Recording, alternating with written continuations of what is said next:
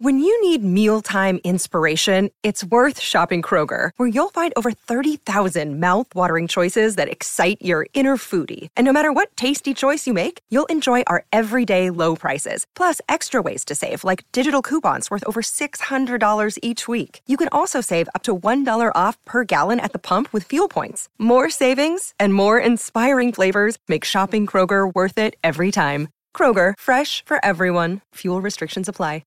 You know what? The only way that I have found for myself to allow me to stay present is to stop what I'm doing and take a few deep breaths and soak in the moments with my kids. It is easier said than done, but it is possible. And I totally agree with you. It's about pausing and taking that breath and just reminding yourself this is just a phase of life. It doesn't all have to be happiness and laughter, but you want to enjoy all of it and just take it in.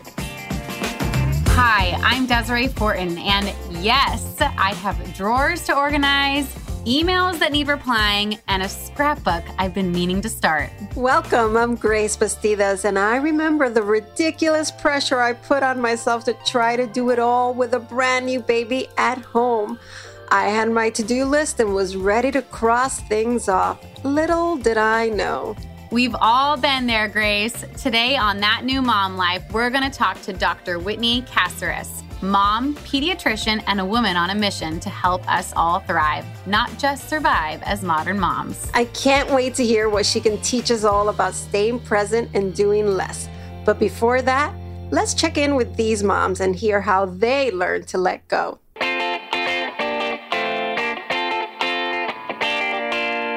Being a first-time mom and trying to stay present and do less around the house is tough, especially if you're a neurotic clean freak like I am. You want to relax when they're sleeping. It's like your laundry's piling up, the dishes in the sink is piling up, your bed isn't made, there's like spilled stuff on the floor. You know, it's a lot. And I also have 2 dogs, so it's even worse for me, I think, because I'm always cleaning up after them too. But you know what? Your baby doesn't stay a baby forever. Like fast forward 7 months later, and I don't care about the dishes in the sink or about my bed not being made. And you just want to enjoy the moments like with your baby. My first year of motherhood was challenging in a number of ways. I had launched my business and my son was born in January, 2 months after that. So I always felt that I was being pulled in 2 different directions. I knew that I should be savoring every moment of this new phase in my life and just, loving on my little newborn. But at the same time, I was just looking forward to the moment when he would take a nap so that I could get back to my business, because being a mom for me wasn't enough. And on his first birthday, I remember I was journaling and I came to the realization that I had wasted this entire first year of motherhood focusing on what I wasn't accomplishing in my business instead of just enjoying the beauty of everything, of having a new baby, which was really hard for me. When I went on my first maternity leave, I thought I was going to get all of these things done. I wanted to do the photo album from our honeymoon, and I was going to get a great head start on her baby book and the photo album for her first year. And I thought, well, a baby sleeps a lot of the time, and even if I sleep some of the time that she does, I'll be able to do all these things. And none of it happened. I mean, sometimes the house was clean and sometimes I cooked, but I definitely never started any of those photo albums. And here I am on my 3rd leave, and I've accepted that my ideas of being productive during maternity leave are just unrealistic. And I finally gave away all of my scrapbooking supplies, and I do remain full of hope that maybe if not during this leave, at least sometime this year, I'll hopefully start the photo albums for each of their first years. After I had the baby, I was like, I'm on maternity leave. I'm going to have time to just do a bunch of stuff and also study for my real estate license. So I would try to study and it just would not work. I had a C-section, so I had to recover. My son was not the best sleeper. I would be exhausted, and there's no way my brain could memorize all the information that you need to know. So I decided, you know what? I have to be realistic with my time, and I have to adjust to being a mom and having a new baby, someone who needs my attention 24/7. And actually, my goal is to this year get my real estate license. I gave birth to my son. A couple weeks later, my book was officially published. I literally recall breastfeeding my tiny newborn son and uploading my book to Amazon. It was almost surreal. I did feel some pressure and stress. Like I felt like, oh my gosh, I have this tiny human depending on me and I've never experienced this before. And oh my gosh, the pressure of making sure the book launches on time. But you know what? I had my husband, my parents, and my suegros in my corner. As a matter of fact, my mom stayed with me for the first 40 days after I gave birth. So I'm going to tell you right now, I could not have done any of it without her.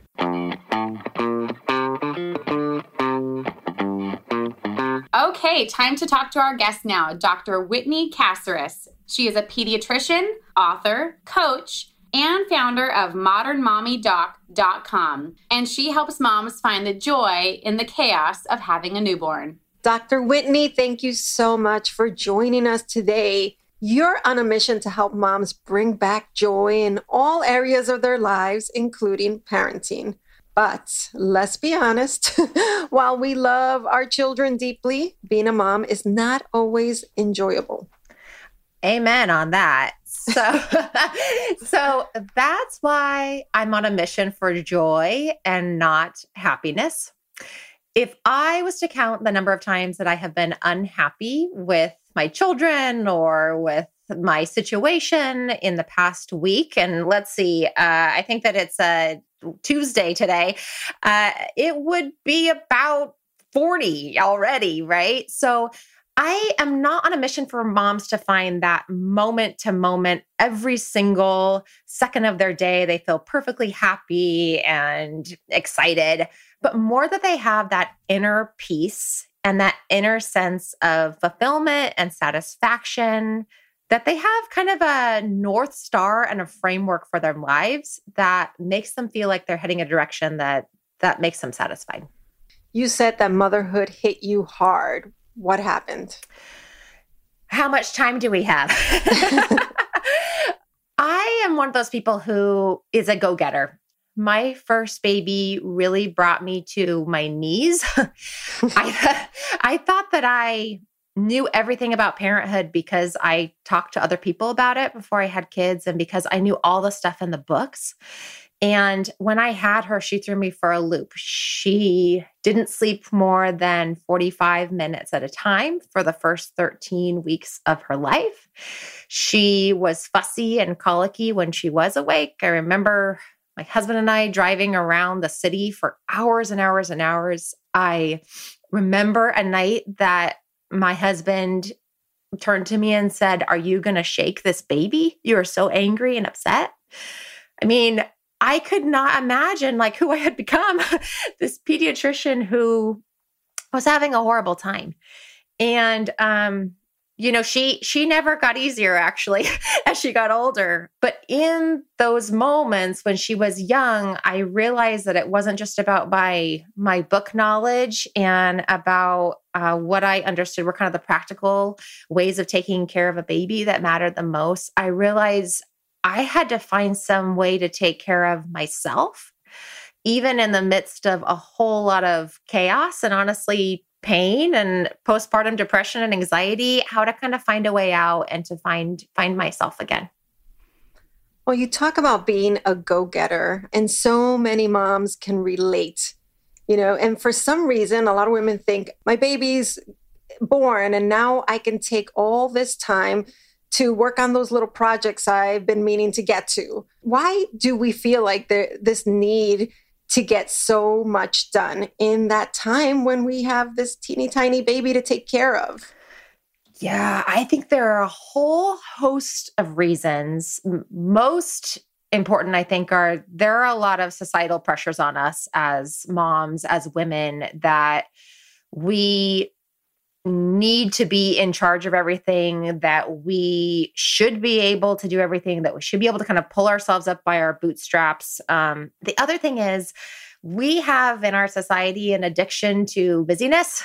We have a hard time being still and being. And as women, our appearance and our performance really a lot of times defines our worth. And so when we find ourselves in these moments where there's nothing that we should be doing, there's nothing we can show to the world other than we changed 13 diapers today, that can be really hard to reconcile with and just to be quiet in that moment. And so deciding that we're going to be able to learn how to kind of be still and be present in the moment can sometimes actually be even more difficult than just keeping ourselves distracted by to-dos and things on our task lists. It's hard to get over that idea that our main preoccupation now is to change diapers, as you said, keep a nap schedule, stay on top of feedings. How do we make peace with that? I talk a lot in my books and I have experienced in my own personal life, really coming to grips with accepting the stage of life and the stage of motherhood that you're in. So thinking about that this is a packet of time. This is a tiny little part of life that will be over eventually, that eventually I will not have this be the thing that defines me, but that it's okay that it does. In that moment, that's all my child needs, is really for me to be connected with them in these very, very simple, basic ways. And then the other thing that I am always advising women on, I don't want them to go through and organize every single closet in their house during maternity leave, but is to find ways to reconnect to the other parts of their life pre-baby that make them who they are on a consistent basis. And those can be things like listening to your favorite Justin Timberlake song that you used to dance around to, maybe at a party, that now you can dance around to in your mind or sit on the porch and listen to. It can be reading your favorite book. It can be talking to a friend who really knows you and cares about you, and that you can talk about vacations that you've been on previously. And so just really coaching moms on finding things that will give them a little bit of mental stimulation and a mental reminder of this other piece of their being that is separate from them and their baby. How can we stay present in the face of everything we need to do? I have a framework that I use that's called a centered vision and a centered circle. And I like to think about that as you are a circle, all the things that you care the most about and want to spend your physical time and your emotional energy on, that they fall within a circle. Your physical or emotional health, your connection with your family or with your friends or with your kids, maybe passions that you want to pursue. And then that the things that are in life that have to get done but are not part of the circle are kind of in this box that's tight around the circle. And so I have this framework for trying to really push the circle of what's most important to you outside to the edges of that box and not let all the things that don't matter crush you inside. So on the different corners of the box, I think about 4 different areas. At the top is what I call the non-negotiables. And those are things that have to happen, but need to happen with as much efficiency or productivity as possible. So these are tasks like laundry. Well, instead of that being a constant thing that time and time again, every single day you see the laundry pile, it really bothers you, that you have a time and a place on your schedule that happens every single week. On the bottom right corner are the swappables. And these are things that you can automate or that you can delegate to somebody else. And these could be things like house cleaning. So you're kind of offsetting and putting those things out of your mental load as well.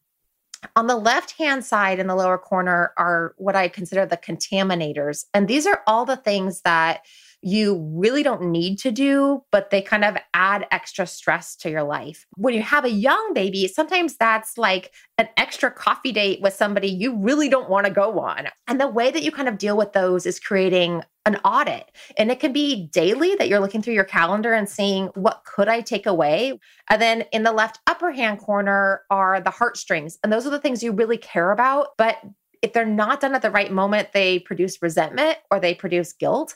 And so those are things like having a conversation with your grandmother. It matters to you, but man, if it's done at a time when you feel really stressed out, it's not going to work well. So those, I tell people, okay, let's have that be more quality versus quantity. Make it one time a month and you can actually have it be enjoyable and fit with your life. Wow. The non-negotiables, the swappables, the contaminators, and the heartstrings.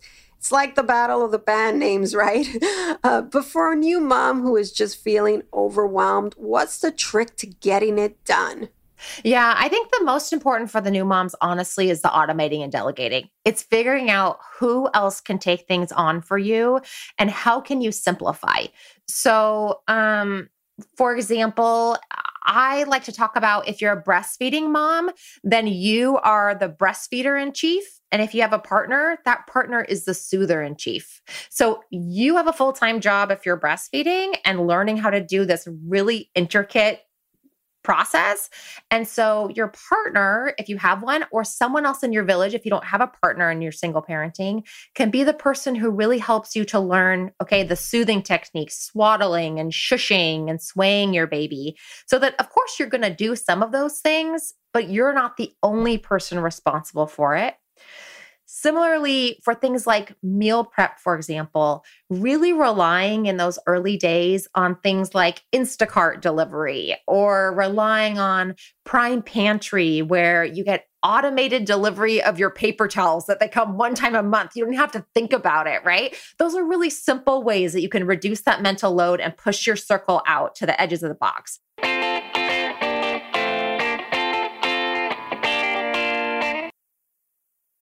Look, Bumble knows you're exhausted by dating.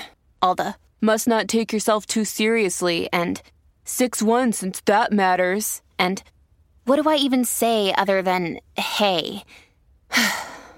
Well, that's why they're introducing an all-new Bumble, with exciting features to make compatibility easier, starting the chat better, and dating safer. They've changed, so you don't have to. Download the new Bumble now.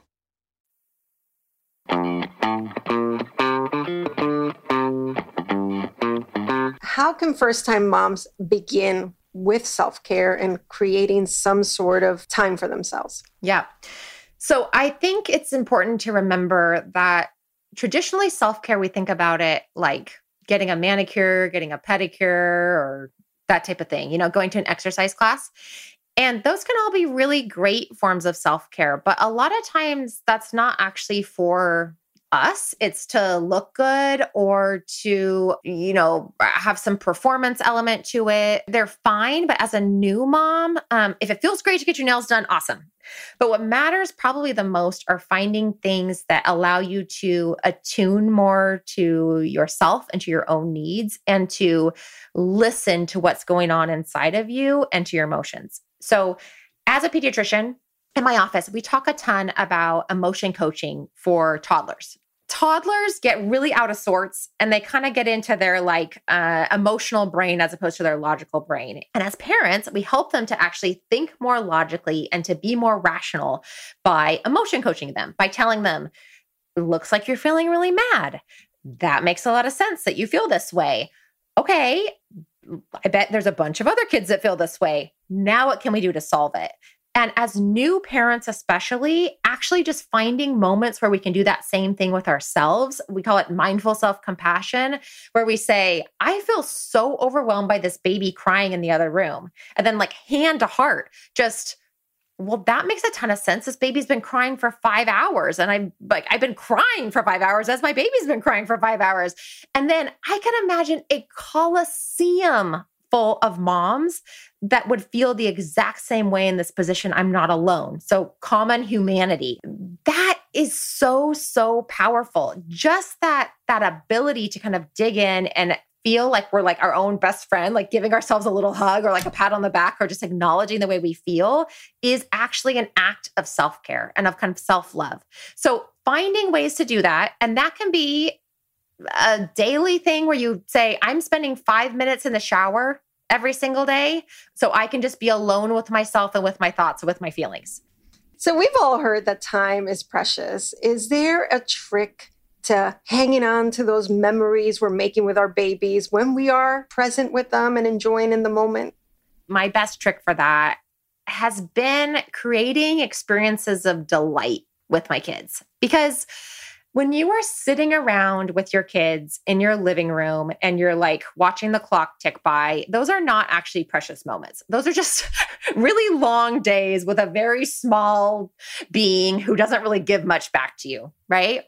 And they're fine and they're necessary. But actually in those moments, I really encourage parents, like put on some music that you enjoy that would not be jarring to your baby's ears. Put on a podcast in the background. So that way you can be with your baby, but you're not feeling like antsy about the fact that you're not doing anything productive with your life. The more important moments are deciding, okay, I'm going to actually set the timer for like 5 minutes at a time. And say, okay, this is a moment I'm going to read to my baby. Okay, this is a moment I want to actually play this little song that I found on YouTube that I think they're going to love. We're breastfeeding or we're bottle feeding. And this is a moment where I do have a bunch of stuff that could go on. I'm going to just stop, pause, recognize that this is a moment that's special to me, and try my hardest to be mindful in that way, that yogis always teach, which is like, not shutting out all the other thoughts that come into our mind, but instead letting them kind of flit in, but saying like, I'm here in this moment with my baby, and kind of doing the same thing as the mindful self-compassion, but with those really positive emotions of like, I'm here and this is so special. I'm with my baby. Those are the things that make our memories. Finally, Dr. Whitney, what's your number one tip for staying present and doing less as a new mom? I think it comes down to prioritization. When you are a new mom, your job and your partner's job, if you have one, are to keep your baby alive, to help your baby to grow and to develop appropriately, and to take care of yourselves and your own mental health and physical health. That's it. So the dirty house can wait, or you got to have somebody else clean it. The to-do list of ordering supplies can wait, or you got to automate it. The caretaking of the dog can wait, or you have to have somebody else do it. I mean, really, it's about deciding what are the things that matter in this moment to me, and deciding you're going to be okay with focusing only on those things, which I know is so much easier said than done.